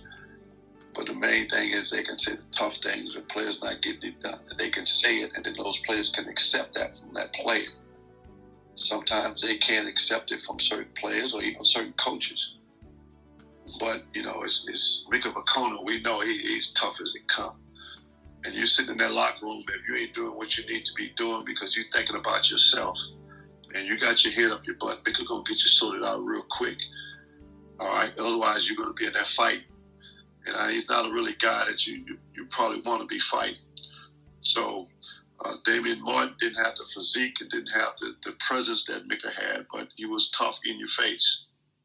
And he was a guy who didn't have the natural talent of a lot of guys. He just worked his ass off, and he earned the respect of his players and his community, his club.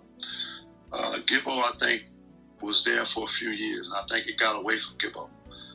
I think it got away from him. I think he got caught up in some other things, but for a time, I think he had the capacity to be a player like that, and I think he'd done some of that for a short period of time, and it got away from him.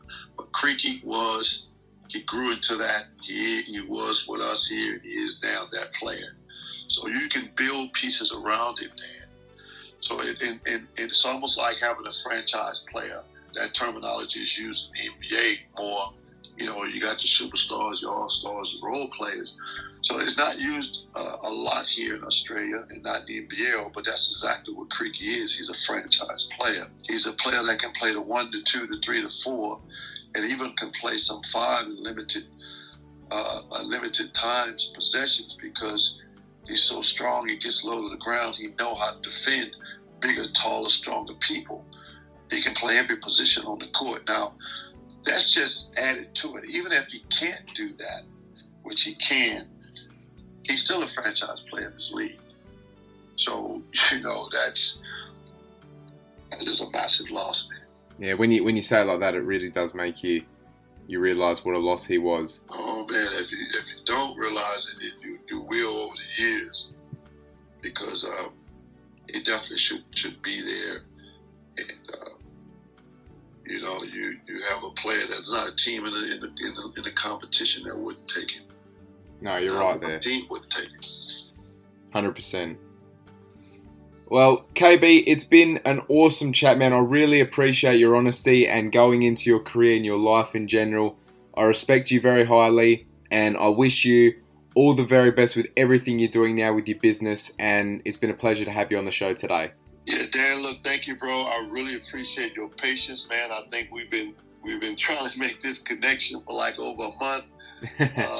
So good. I really appreciate your patience, man, and I enjoyed it, and if you ever need anything from me, man, just give me a buzz.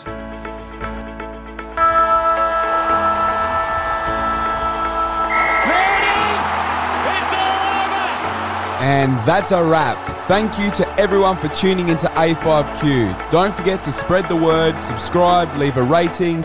Until next time, old sport.